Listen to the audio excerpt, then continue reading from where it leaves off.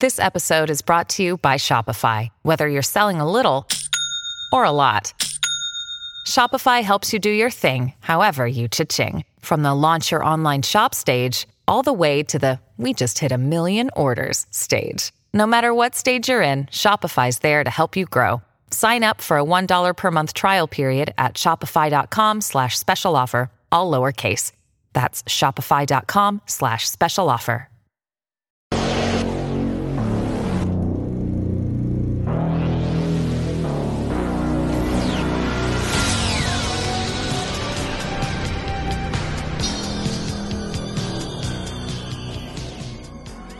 Hey everybody, welcome to the American Horror Story Podcast on Bald Move, the officially unofficial podcast for American Horror Story 1984 on the FX network. I'm your host, A.Ron. And I'm Cecily. And today we're talking about Season 9, Episode Or 3. am I?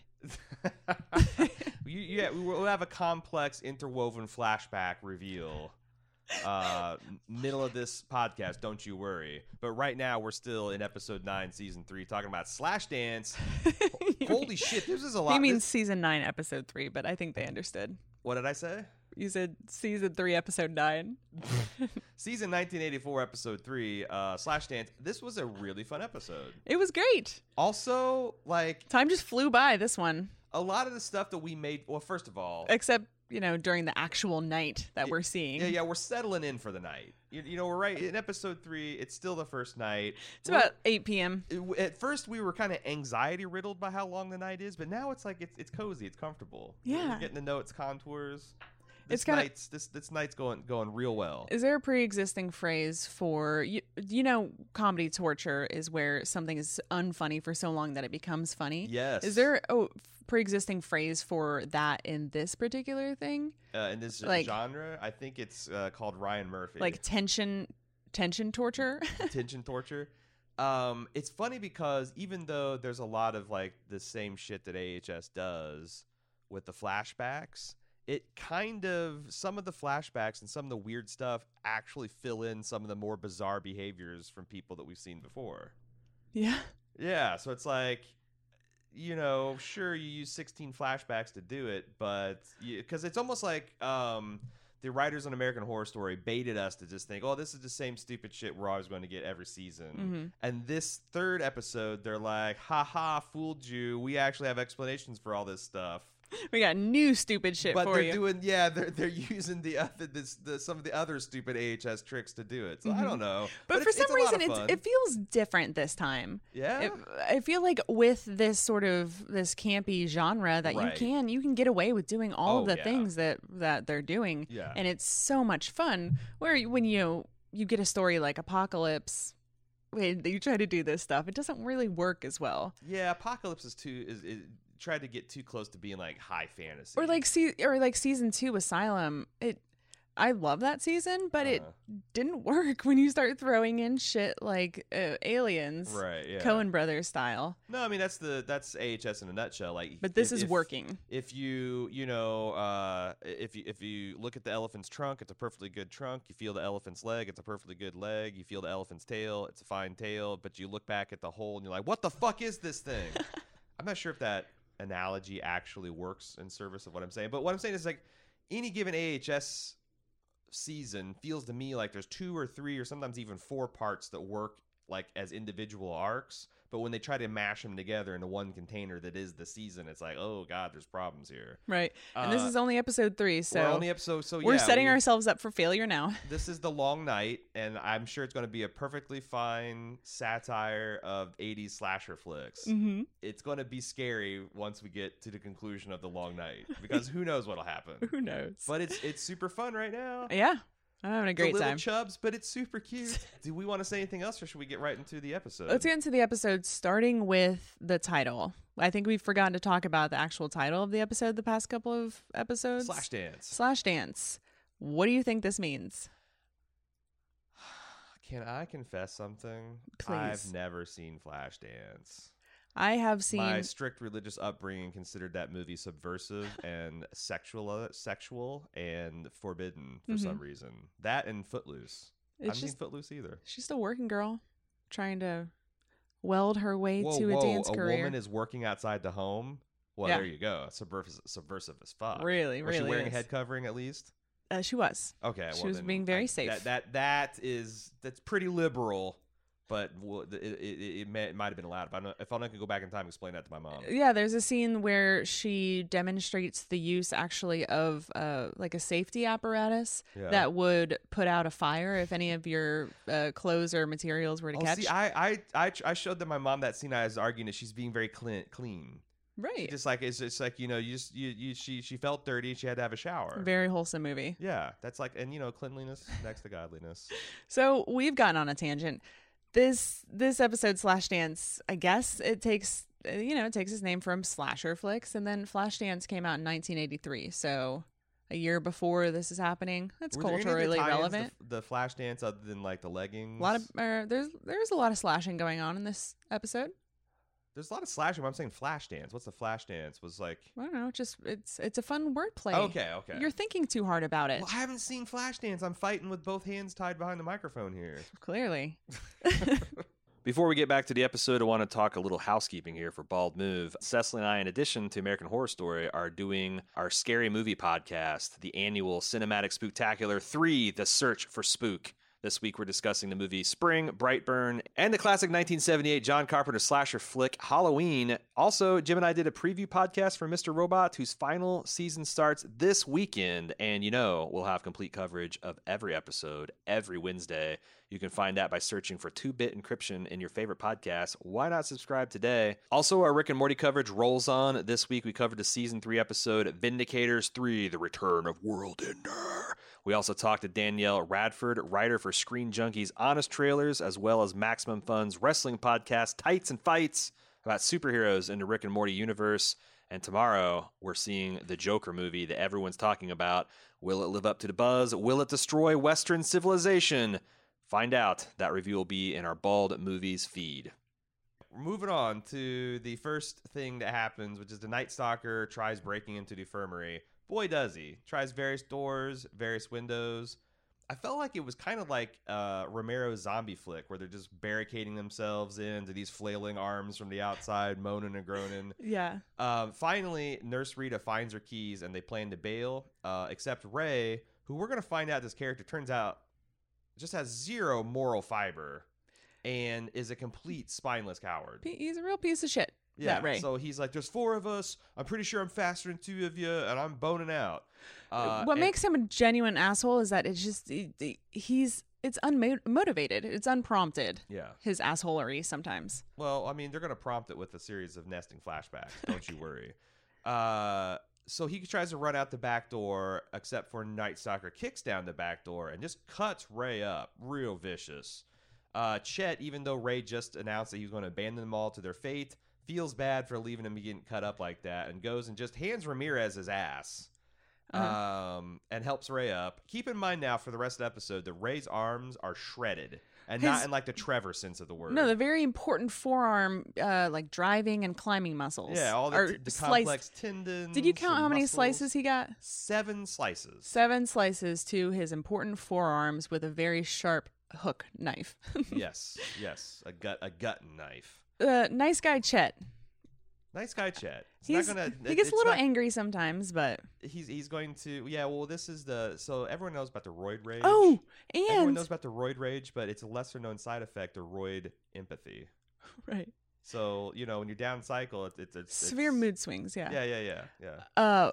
Also, I just remembered that Ray has a pretty severe cut to his palm that he received 5 minutes ago, 30 minutes ago, right. within the last hour. 8 slashes to his his arms and hand. A sliced region. palm, yeah. Lots of defensive wounds going on here already. Also, in this general scene, we see. I wanted to point this out, though it won't be relevant for long. We see that Nurse Rita goes and finds her keys immediely. Do you think she's in on things? Yes. No, I did no. after this episode. No. I just didn't even think about this before now. But do you think Nurse Rita is genuinely scared by Ramirez? Like, she didn't expect that. she was gonna. I think maybe she thought Mr. Jingles was gonna attack the infirmary. Oh, no, you're right. And then she pretended she didn't know know where her keys were, and then she immediately found them as soon as they found out it was Ramirez. Yeah, she's like, oh no, fuck this. This isn't Jingles. This is some other fucking asshole. Yeah, right. You're right. One other thing, if you want, just for fun, and since it's early in the episode, pay attention to the continuity of Ray's clothes. Because there's a few times where the editors clearly were trying to build tension by inserting extra scenes, because Ray's clothes go from like pristine to bloody to pristine to bloody. Yeah. Just, it's kind of the same thing in Star Wars where they rock the sand person back and forth to give them a little bit of tension there. Yeah. Same basic principle. So spotting those. Xavier over in the dorm cabins is screaming that this is fate or karma coming to get them all, as Mr. Jingles is apparently trying to get in their cabin. He breaks their windows and flings a flaming bag of shit at them. So Trevor puts it out, gets shit covered. They rush out the cabin to find several teenagers dressed as Mr. Jingles and wishing them a happy Jingles Day. Which is a thing in this community. Right. That nobody knew about. Well, I guess that kind of makes sense. I mean, these people wouldn't. It's been 14 years. Only the locals would really know. The townies.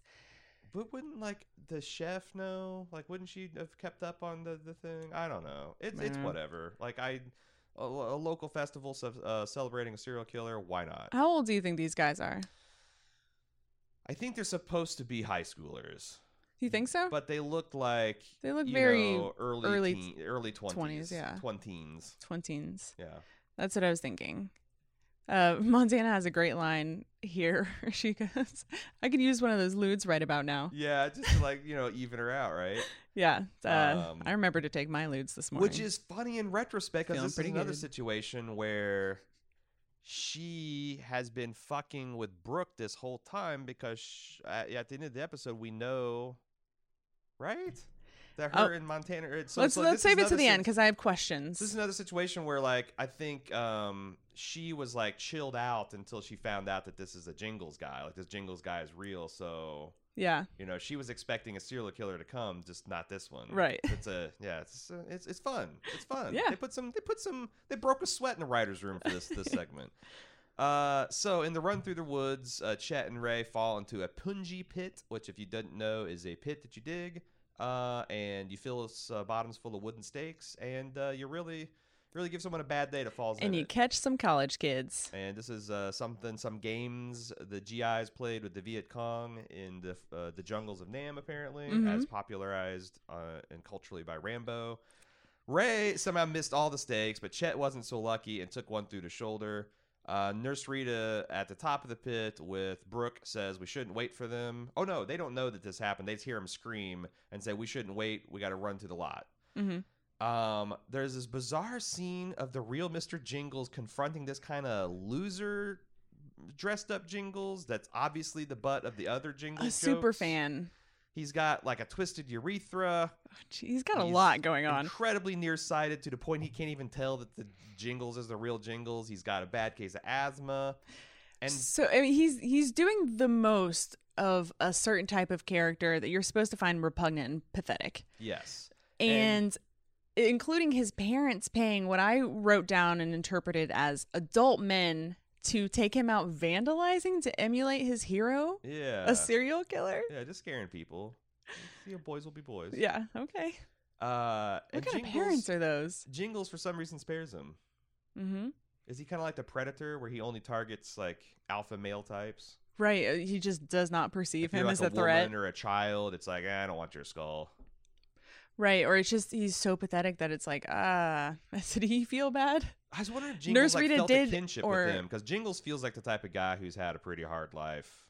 Yeah. I mean, I don't know. Maybe he was a model citizen before he joined the army, as fake Nurse Rita will go on to Donna posit. Chambers. Oh yeah. But I don't know. War will fuck you up. He looks like a guy who might have been the butt of a lot of jokes. Might have been called wide load a time or two. So maybe he's got wide load solidarity with this guy. Or maybe he was planning to use him as his lookalike at the end. I don't know. Jingles is playing 4. I'm taking all theories. He's playing 4D chess. Punji pit. 4D Punji Pit. Nurse Rita then tries to calm Brooke, who's in the parking lot, and she says it's been way too long. They should have been here by now. We should go and get help. But Rita accuses her of raying on the situation, which is the new hot word for bailing.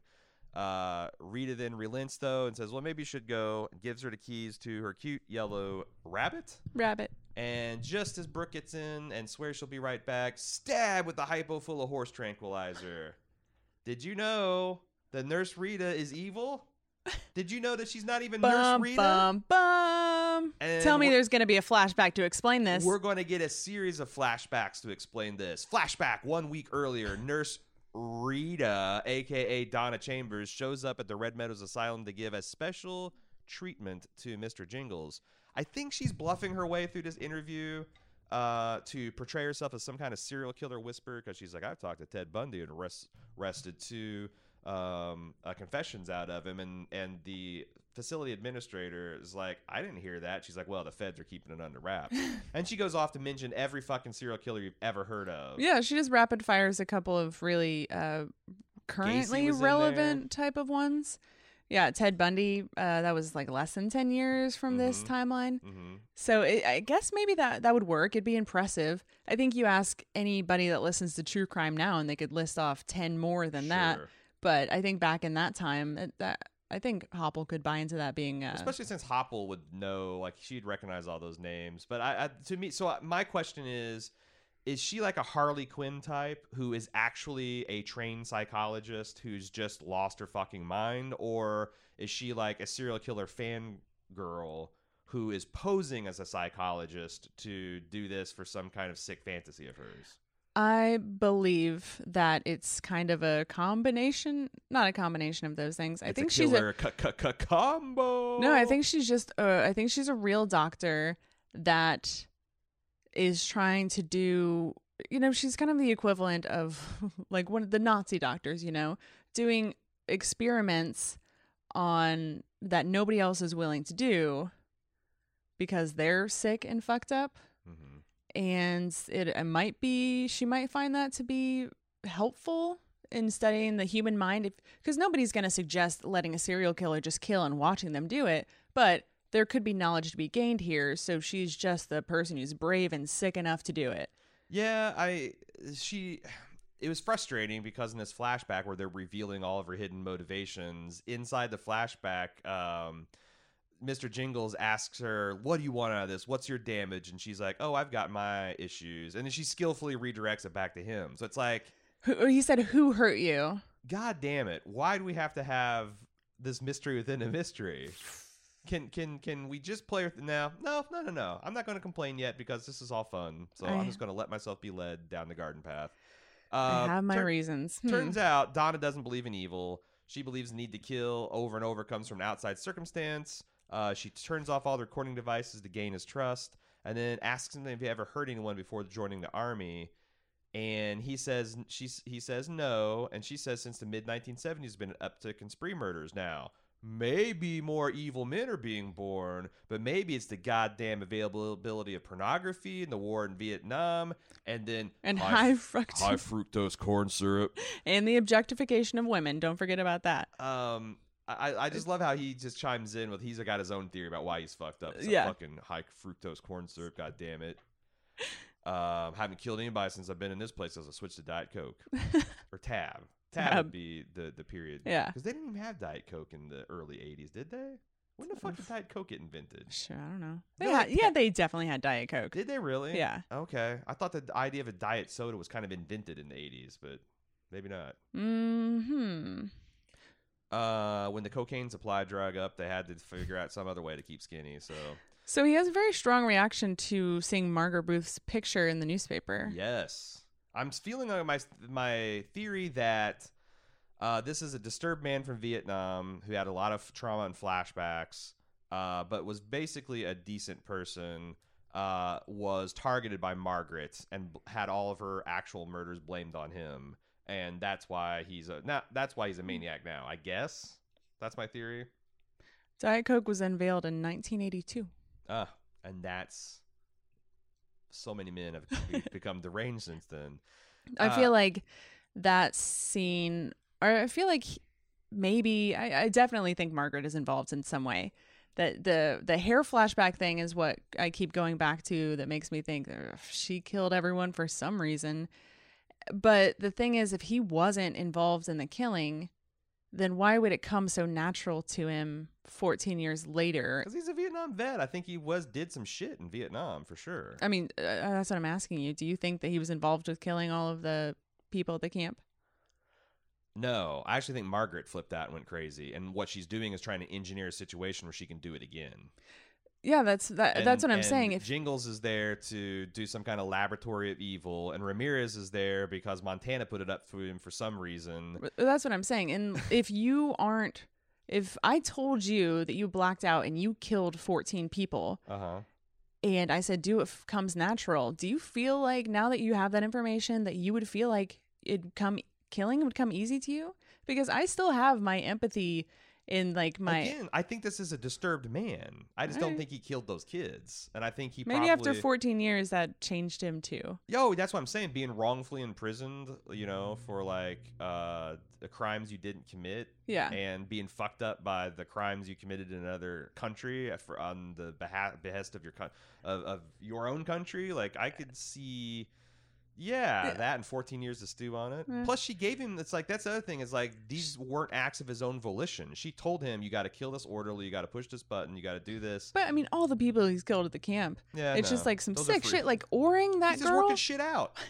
He's just combing he's just trying out, see what happens naturally. All right. It's like, for learning how to dance, there's no wrong answers. Just go out there and make some moves. Yeah, well, you got to crack a few bunnies to get the formula right. You do. I love, also there's this a little element of like Borg Queen seducing Data. Yes. Like he hasn't had a woman's touch in so long. And she's like, feel my soft hands. How many bunnies do you think were killed perfecting this cold cream? That's all we're doing. We're killing bunnies, and hey, we might solve serial killers. It's like a fucking Thanos pitch, but if you're crazy like that, it kind of makes a certain sense, right? Anyway, flash forward, but still a flashback from within the flashback. Donna meets the real Nurse Rita and her super cute yellow rabbit outside the Swayze Brothers service station. She gains her trust while Rita goes to use the bathroom. She then sneaks into the backseat of a rabbit, and Rita doesn't see her in broad daylight. Despite approaching from the rear, despite like checking back over her shoulder to get the safety belt on. Well, they did. Well, I don't know. She's got that yellow shirt on, so she kind of just blends in with the cute car. It's all yellow leather. Yeah, and she did make a point of like looking back down the road while she was getting in the car, so she didn't quite look in the backseat. I don't know.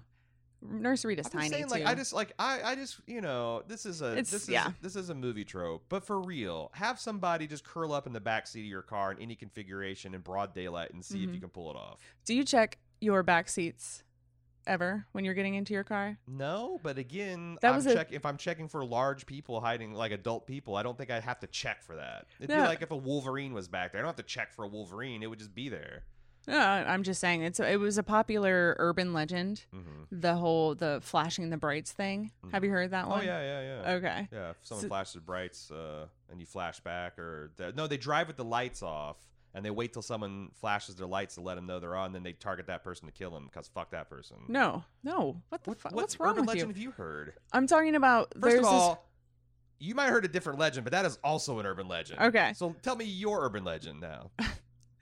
The urban legend I'm thinking of is the one where there's someone's driving home and a car is following them and keeps flashing their brights and getting closer and closer. So they hurry home and then they get out of their car and the person stops and says, "Oh, I was flashing my brights at you because every time I flashed my brights, someone was getting up to stab you," or something like that. Yeah. Someone in the back. However that works out. And everyone lived and, everyone went home. That person got help and got treatment and they're fine now. That's the kind of unicorn land I live in. I'm sure that's how it goes. But something like that. Yeah. I always compulsively check my back seats now because I have this like Rita fear. is also like super like farsighted. So like anything within like a 6-foot radius she can't see, but she can see down the road all day long. She's like the reverse of the wide load Jingles.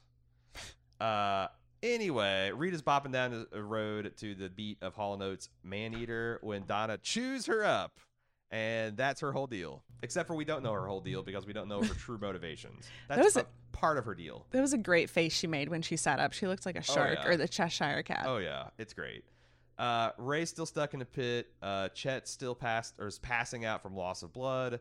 So Ray takes this opportunity. Oh, wait. Before that scene, there was a real quick Rita and Brooke scene there where she tells her that what she injected her with was horse tranquilizers that directly went to her legs.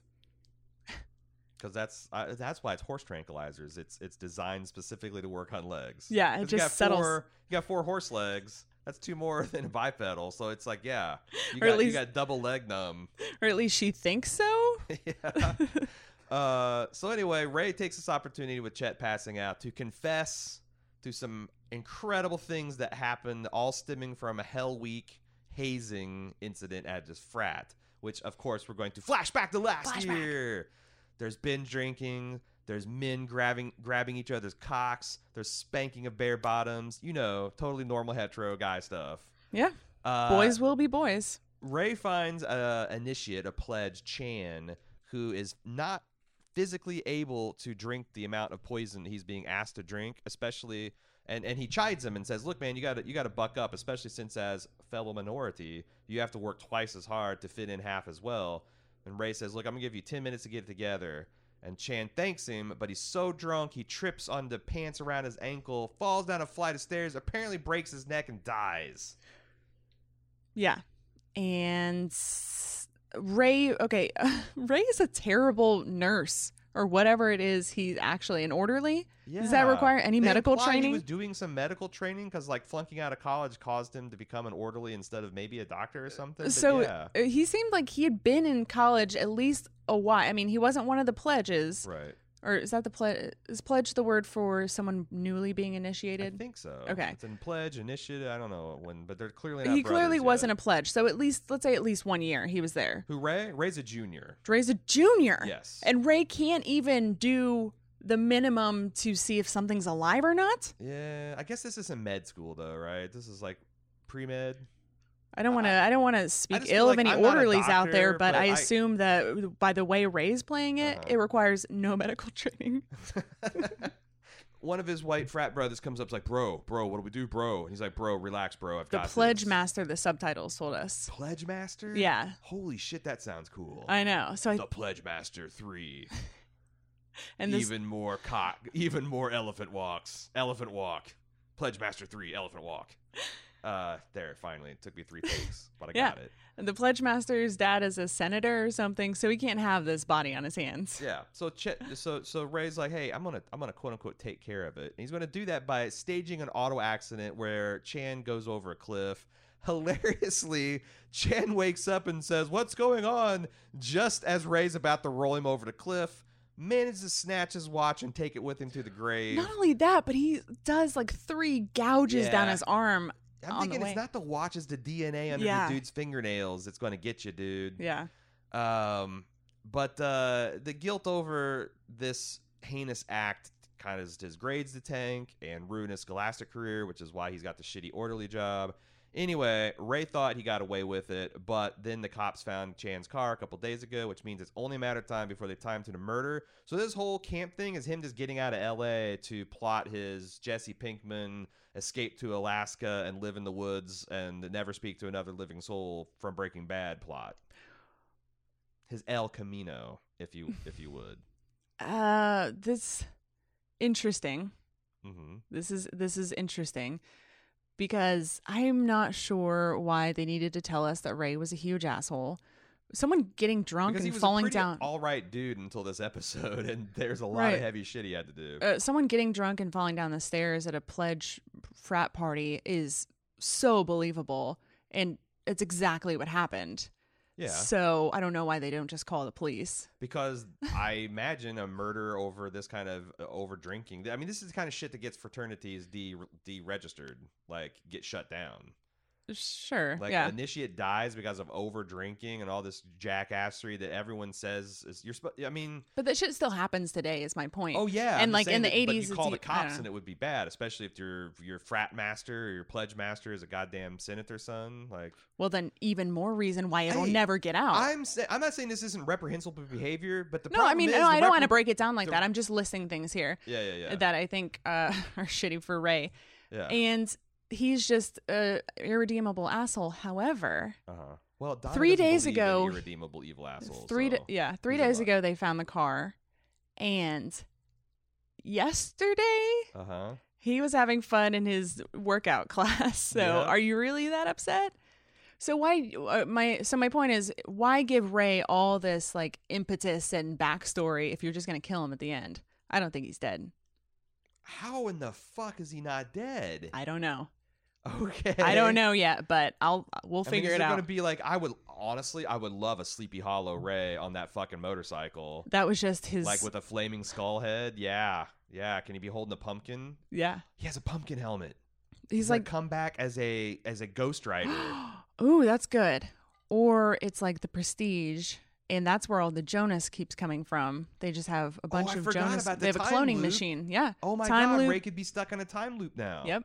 Okay. I still want him to have a pumpkin helmet, but the time loop can work too. We're taking all theories here. Also, you'll never get this. You'll never believe this, guys, but Chet actually wasn't passed out, and he's heard this entire confession, which causes Ray to bone out of that pit and leave Chet at the bottom of it, still impaled, which, wow, this guy just saved you. But you're at a pretty deep moral Punji pit yourself, so I guess it's really easy to just add one more stake to it. Right. Climbs right out of there with his shredded muscles. Shredded tendons, wrists, giant cut on his hand. He's just climbs out like Spider-Man. I will say that every time someone climbs in or out of this Punji pit, it's a moment. It really is. Like it seems like almost everybody kind of slips and they play like these violent strings, and then there's like ominous horns, and you just feel like if any time someone could trip and fall. Yeah. Anyway, Trevor, Montana, and Xavier. Trevor is being as noble as Which Ray is I call Craven. them the A Squad. This is A my Squad. favorite group. For sure. He's as noble as Ray is Craven, wanting to rescue Margaret and Birdie. I love Montana's like, who the fuck is Birdie? And he's like, Chef Birdie is good people. He's good people. It's good people. Chef Birdie's just good. She's good people, Cecily. Jingle shows up, and the kids flee to the boathouse. They find the real Nurse Rita tied up and under tarps, and she doesn't understand what the fuck is going on, just that there's more people here, and she screams and gets away, but she runs right into Jingles, and he kills her by impaling her face with a oar. She got OAR'd. She did. She's DOAR'd, dead on arrival of a rafting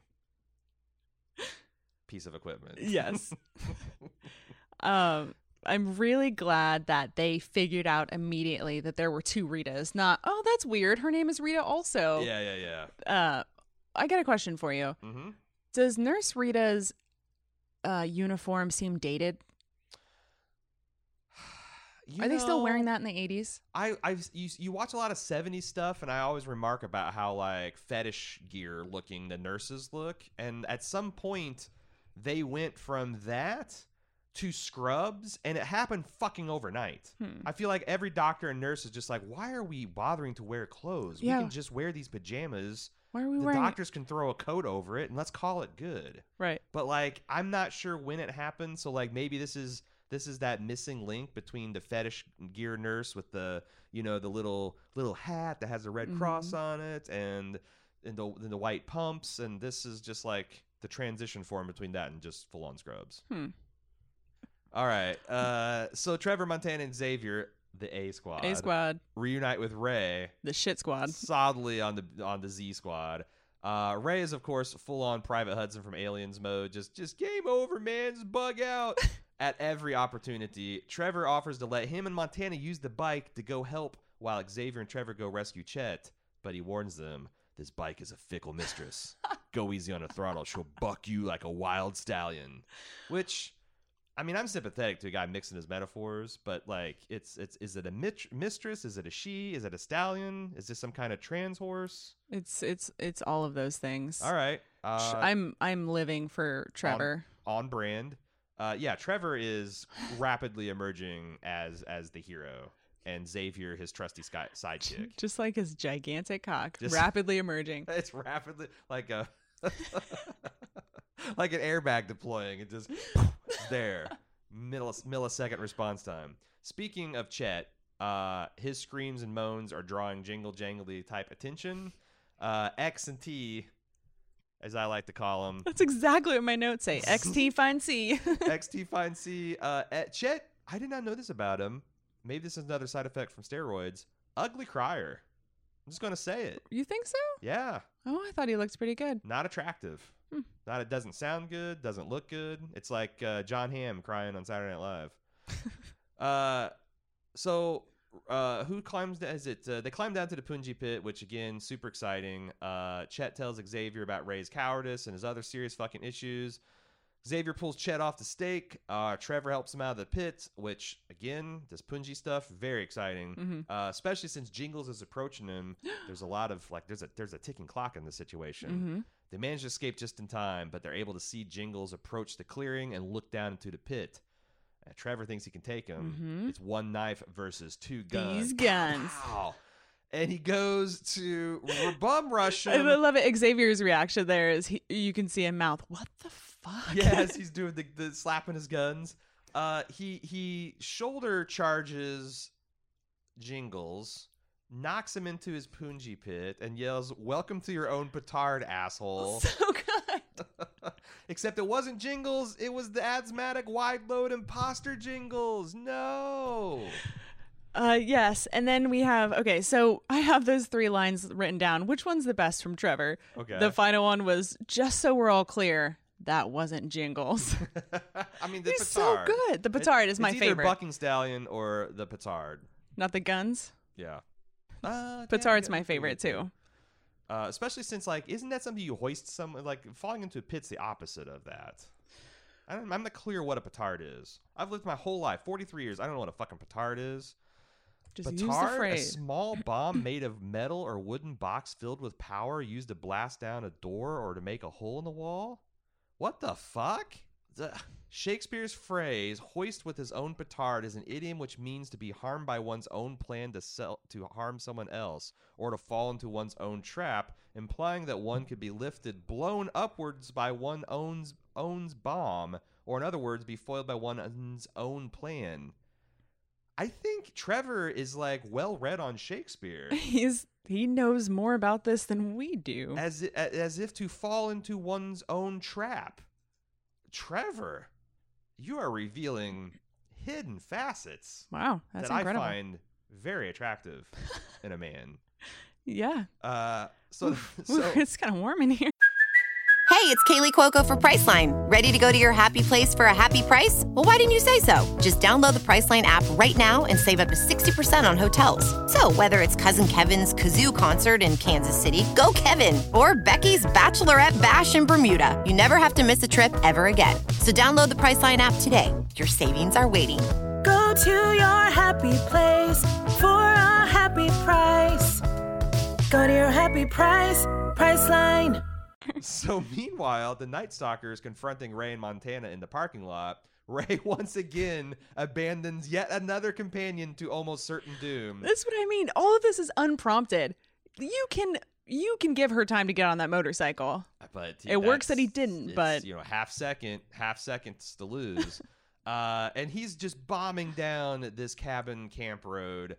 Tom Cruise and Top Gunning it, and then Jingle steps out of the forest and fucking beheads him. Yeah. And here's where I like the headless bikeman. His bike rode headless down the road, and it was a really kind of cool effect of like the headless corpse kind of steering it until the bike loses its momentum and falls over. Telling you, I need a jack-o'-lantern helmet. Yeah. I love that you're very much on board. The Ray is alive in some capacity. Oh, I don't think he's alive. I think he's undead. There's a very clear difference here. Very clear. Also, I want to point out here that every time you saw Jingles, I was prepared for it to be like, that's Booth in there or that's someone else. And they always resolve it immediately. So I appreciate that. You know, as soon as, because he approaches in the shadow and they don't show Jingle's face, like they're going to conceal it. That he turns around and it ends up being him. Yeah, with all, I mean, you know, remarkable restraint shown by the American Horror Story writers' room for not having all these potential false Jingles, and they don't really fuck with this as much as they could have. Yeah. Like, I don't know. Of course, maybe in the night to come, there's going to be 4 or 5 more that conveniently provide jump scares and false flags and etc. Actually, I just Other talked to petards to be hoisted on. Well, I think that I just thought of something else to that point. They have to do some sort of special trickery in order to make his face appear that dark on the film, right? Does he wear like something black over his face so that's all cast in shadow? Yeah. And then when he turns around, he definitely doesn't have that much shadow from the raincoat. I mean, it barely covers his forehead. True. So why are they adding that extra bit of tension that they resolve immediately? To you know, I don't know. I just talked myself out of that being cool. See, you're thinking too much about it. All right, let's move on. Night Stalker continues to menace Montana with the knife, and she shoves him. And then she pulls him in close and passionately kisses him. Then she bites his mouth and demands, "Why the hell haven't you killed her yet?" Smash to black. End of episode. Now, you pointed out we cut back to when we cut back to the Night Stalker menacing Montana. She's like, "Oh, I think she's going to hand him his ass because she's got a switchblade." Hell yeah! We were like, "Oh yeah, that makes perfect sense." She's in peak physical condition from her jazzercises. Yeah. She's loaded with cocaine. She's got a switchblade. She's gonna fuck him up. He's fuck withable too. I mean, Chet threw him like a bale of hay. Yeah, and Brooke knocked him out with an oar. Yeah, a couple minutes ago. Yeah, he's sometimes hilariously inept with his own knife. I'm like, this is I got Montana in this fight. Absolutely. But then this happens. Yeah. So like, a couple things. Who's the her? It's got to be Brooke. Brooke or Margaret Booth. Why would you hire him to kill Margaret Booth? I don't know. We don't know. Yeah, you're right. That's perfect. The reason could be could be Chef Birdie. Right, could be Chef Birdie. Could be Nurse Rita? Not Nurse Rita, because she would know that there's been some kind of switcheroo. I definitely think it's I really do think it's supposed to be Brooke. The other thing is we found out, despite looking like she had made an impact, it doesn't seem like the Night Stalker really gave much heed to Margaret Booth's admonition not to kill anyone and to find right. Jingles. He immediately goes to the infirmary and is like, "I'm gonna kill you, bitch." Wait, that's not what you said you were gonna do. He wanted her to post feet. She didn't. So he's under no obligation to hold his end of the bargain. Did we see Margaret Booth once in this episode? I don't think so. Okay. She is nowhere to be found. Okay. So maybe she's off doing next week is going to be a bottle episode with her and the ghost. Mm-hmm. Ghost Jonah. Yeah. Jonas. Jost. Here's a theory that's going to drive you wild. Oh. Is Montana related to Margaret Booth? No. Why? They have none of the same essence. That's exactly what you'd expect from people working together to kill people. I don't know why I wrote that down, but we're taking on all theories here. Yeah, it's funny that like there's very few people at this cabin that don't have an agenda. Right. There's like Xavier's trying to get away from his porn pimp. Brooke was running from the Night Stalker. Right. So if we trace this back, Montana and the Night Stalker knew each other before he broke into Brooke's apartment and took only her wedding ring and then said Satan will show him the way. And then she joins Brooke. Is Montana Satan? Or Montana. Yeah. Yeah, that's a great theory right there. I think it's canon now. Yeah, I'm trying to think who. So, like, Brooke is there without an agenda. Trevor might be there without an agenda. Chet, I think, is probably there without an agenda. Well, he's got an agenda, so he doesn't want to be in town with the Olympics. But not quite an agenda. Just a good reason. Chef Birdie, we don't know, has an agenda. Everybody else that's at this camp has... And then Trevor, we don't know whether he's got it or not. He seems true blue, but that's exactly what you do with the villain in this case. Right. But, that's the other thing is like... a lot of people, the evidence that people are pointing towards like things being stagey or simulated, I think can be just retroactively work because it's all these people, in fact, supporting different factions of serial killers. So like a lot of things that felt like stagey or coincidental or like like there's people saying that something's fishy about Nurse Rita not being able to find her keys last episode, and we made a joke. It's like, well, it's just Jingles just jacked her keys. That's what he does. Right. Nah, that stuff all has a reasonable explanation. You just have to watch 30 minutes of flashbacks to get it. Right. So, yeah, we got some feedback that talks a little bit about that. What if? Oh my God. What if Brooke? No, she wouldn't recognize that because I'm thinking like I'm trying to think of why Montana would have it in for Brooke. And, like, what if she was, like, made fun of at fat camp by Brooke? But I'm like, why would Brooke be at fat camp? Or if she was, would she be like, oh, my God, samesies. We were at the same fat camp. Why did she have it in? She didn't respond to her advances at the... Because the sequence is she shows up to the class. Montana meets her. Night Stalker breaks in that night. Yeah. So, like, it's they imply that Montana just had it in to kill her from first sight. I don't know. Maybe she's just the sadistic type of person who just really likes tormenting people.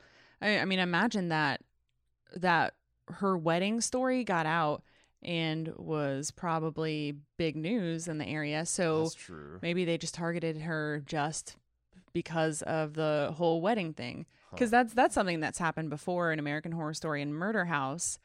A group of people came in and like reenacted the like nurse killings. So maybe that's a kind of a thing. But Richard Ramirez is a real life serial killer. Right. Maybe they're gonna say that he had a hidden accomplice and nobody ever knew about that's still out there today. Flashback. And then a flash forward. And Billy Lord's just killing fools as a middle-aged woman. Yeah. I could get down with that. Wearing mom jeans. She's got a little bit of 50-year-old woman makeup on. Yeah. All right. Do we have feedback? We have. People could send to ahs@baldmove.com. Just 3 little letters. AHS. Yeah, absolutely. Ampersand, 8 more little letters, a period, and then final 3, and you're there. You're home. It's easy. Yeah. So easy. Also, we have weekly threads on the forums.baldmove.com. Cecily, what are the people saying? Well, the people have much to say. We've got only a few emails, but they are long. Okay. People have a lot to say here. I'm starting with Autumn. When you were talking about the Richard Ramirez backstory thing, and especially the shooting in the ant face part, that part is actually pretty accurate to the real guy. Last podcast on the left, episodes 110 and 111 are all about Richard Ramirez if you are interested. I did some brushing up. I, as an aside, do listen to Last Podcast on the Left regularly. It's been a while. I think they're like 300s in their episodes now. Holy moly. So it's been a while since I've listened to that one, but yeah, I do remember that those are... I doubt that's the last podcast on the left then. There's a lot of podcasts past that one if there's 300. Yeah, there's the last podcast subdivision on the left. You can pull in there. It's kind of a maze. There's like hundreds of houses. You'll find your way around. Yeah. Do you know that 3 last podcasts on the left equal last podcast on the right? Yeah, of course. All right. He actually, she continues. He actually suffered 2 concussions, not just the one in American Horror Story. I don't know about the poisoning in the womb part, but I guess it could possibly be true. You also asked about Richard Ramirez's weird Satanism thing. He apparently was a big fan of AC/DC and Judas Priest, and really took their lyrics about hell and Satan and stuff to heart, at least according to his statements. He was a weird, unhinged guy. See, that's the thing. Like, blame is the he music. The exception that proves the rule that like pop music and video games and stuff don't really affect people, or was he just saying that? Because I feel like sometimes when people say that, it's like they're intentionally leaning into what the public wants to believe to gain sympathy. It's not my fault. It's this fucking music that my parents let me listen to, and that you let me consume because you approved it to go out in stores. You know, it's kind of like society's to blame, not me. Right. Because just like the Beatles album, which I forget what it's called, Helter Skelter, the one that influenced Charles Manson. You know, they blame the music, but it is kind of what you make of it. Right. Like maybe it's a music's fault, but because you were already unhinged and they took meaning from it that was their own and acted upon it. Well, it's like the other guy that like stalked Jodie Foster because she was in Taxi Driver. Like, right. Sometimes crazy people just get inspired by crazy things, and it's not the fault of the artist or the person. So even if Richard Ramirez says True Blue, oh yeah, Judas Priest, AC/DC made me worship the devil and kill people. So what? He could have done that watching Care Bears. Right, exactly. You know, little He-Man, he really took a shine to Skeletor watching He-Man, and then yeah. Autumn continues, I'm a huge believer in the simulation theory after hearing it on your show. Well, wait till she listens to this fucking episode. It's going to blow your mind, all the theories we came up with.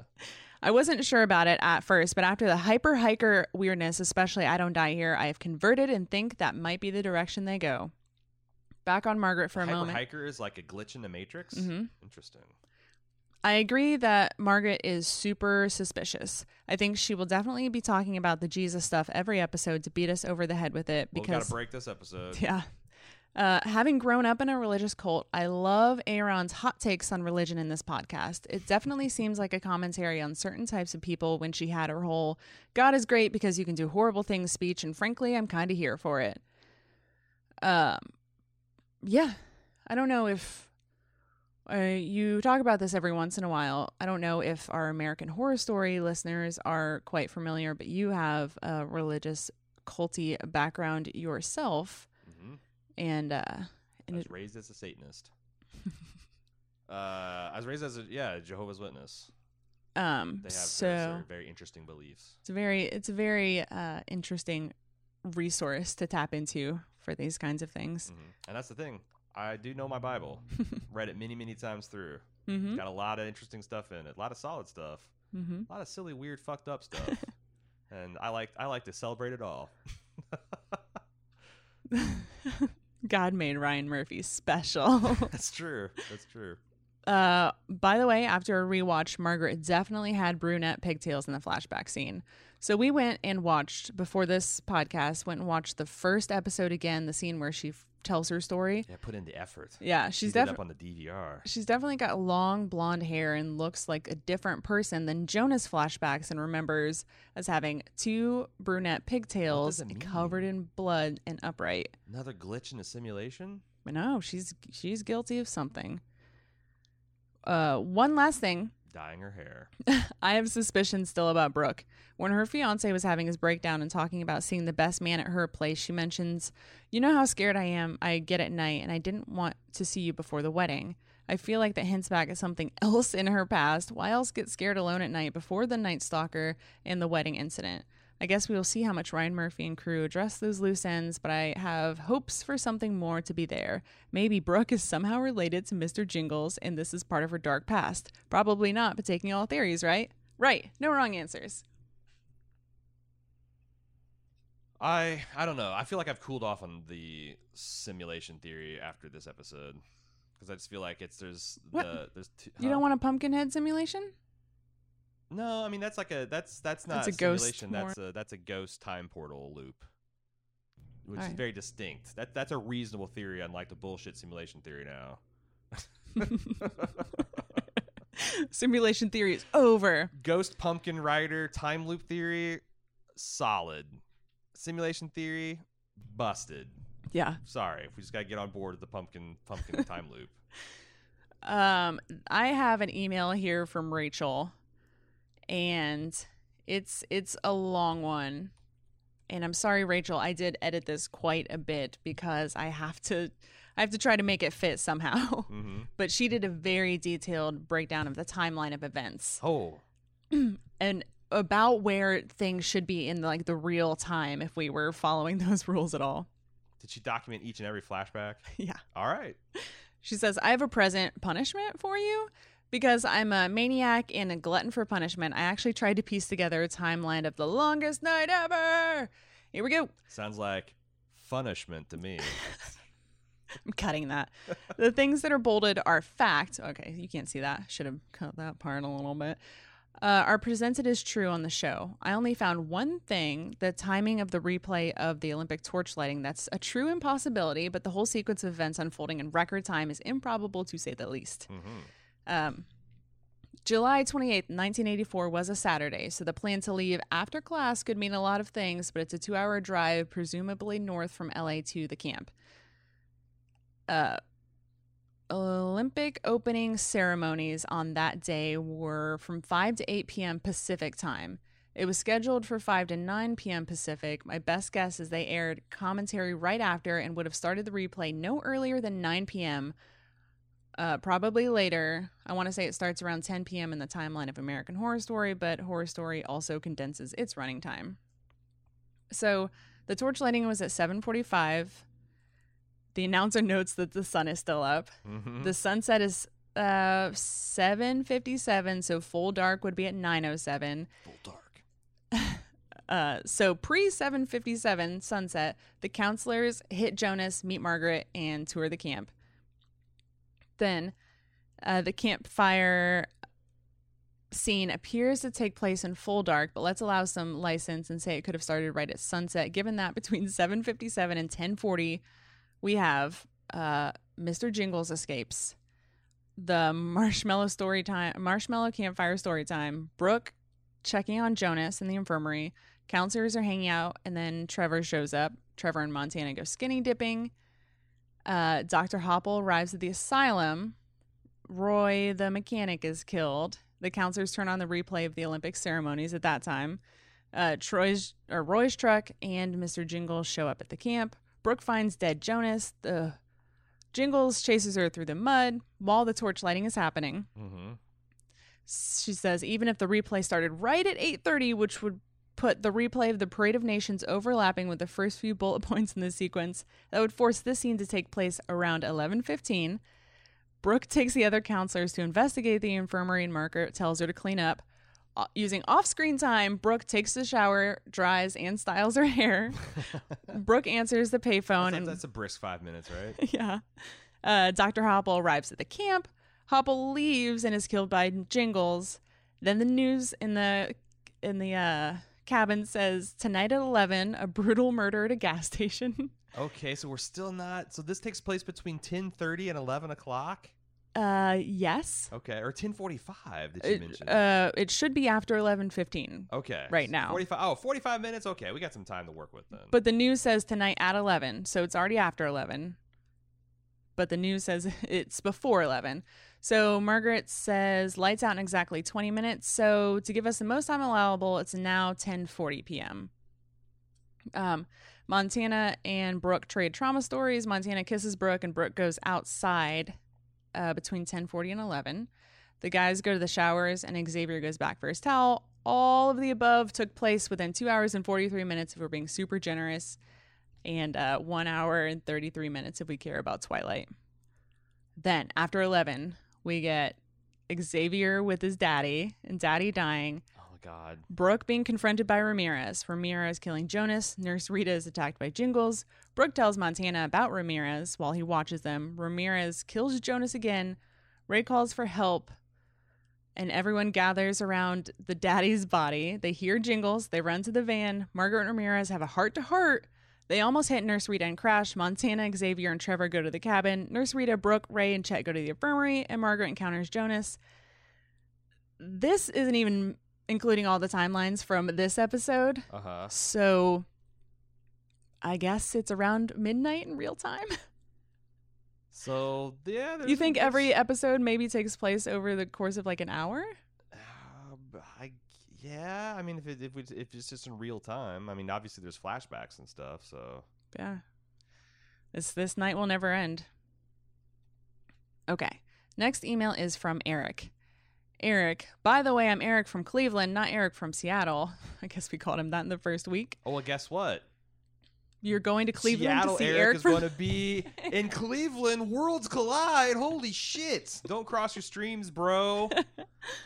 Trying to make it back alive. Eric says, This season so far is pretty entertaining. I think the episodes are getting better by the week. The twists and turns were unexpected, and I don't know how I feel about them. The Nurse Rita twist was great. I just don't want them to humanize Jingles quite yet, or at all, unless the other villains, at this point there's too many to count, can live up to how cool Jingles is. I was sad to see Ray die so early in the season, just after they gave us his backstory. Well, it's not for long. Mm-hmm. Also, the other black guy was killed off, and the other person of color is evil as far as we know. I wish AHS did not follow these tropes. So I was thinking that they maybe leaned pretty heavily into Ray being an asshole and abandoning people, because that's sort of a complete flip of the classic black guy tropes in movies. Or in horror movies, especially. Yeah, but they still, like, you know, one of them's, like they said, except that he did evil still die. One's dead, so unless he's caught in some kind of time loop. So because honestly, no, I'm not saying they did it well. Yeah. When he showed up, I'm like, well, this is just literally 80s trope if they kill him. Mm-hmm. And it's also like not one of the fun tropes. Mm-hmm. You know, it's kind of one that like, oh, this is kind of lame tropes. So maybe in their minds, if they do bring him back in the great simulation, time traveling, great pumpkin head motorcycle Ray adventure of next episode, then they can be like, aha, we subverted your non-subversion. But yeah, that's fair. If they're playing this straight, that's definitely a fair criticism, and a surprising one, because I feel like, you know, American Horror Story,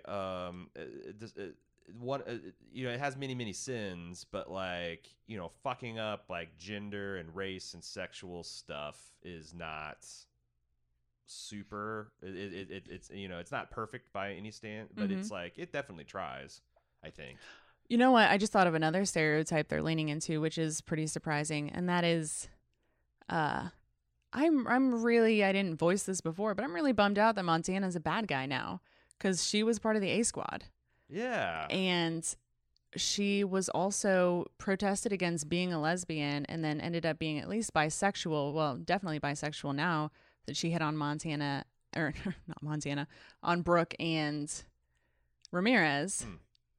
So it's also kind of like an evil gaze trope. You know, the daddy who's trying to blackmail Xavier, and then Montana being evil.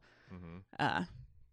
So yeah, and the fake Nurse Rita is also black and trans, so you've got like a double. Right. Yes. The only people I trust now are Xavier, Big Dick Dude, and Brooke. Who the hell knows where the season is going? I just hope they don't create too many twists that they can't tie up neatly before the 10 episodes is up. Well, yeah. you can hope in one hand and watch AHS on the other, and see which runs out first, I guess. Yeah. It was a great episode. Thank you so much for listening, everyone. Again, if you want to send feedback, you can send it to ahs@baldmove.com. Talk with your fellow fans on the forums.baldmove.com. And we will see you next week.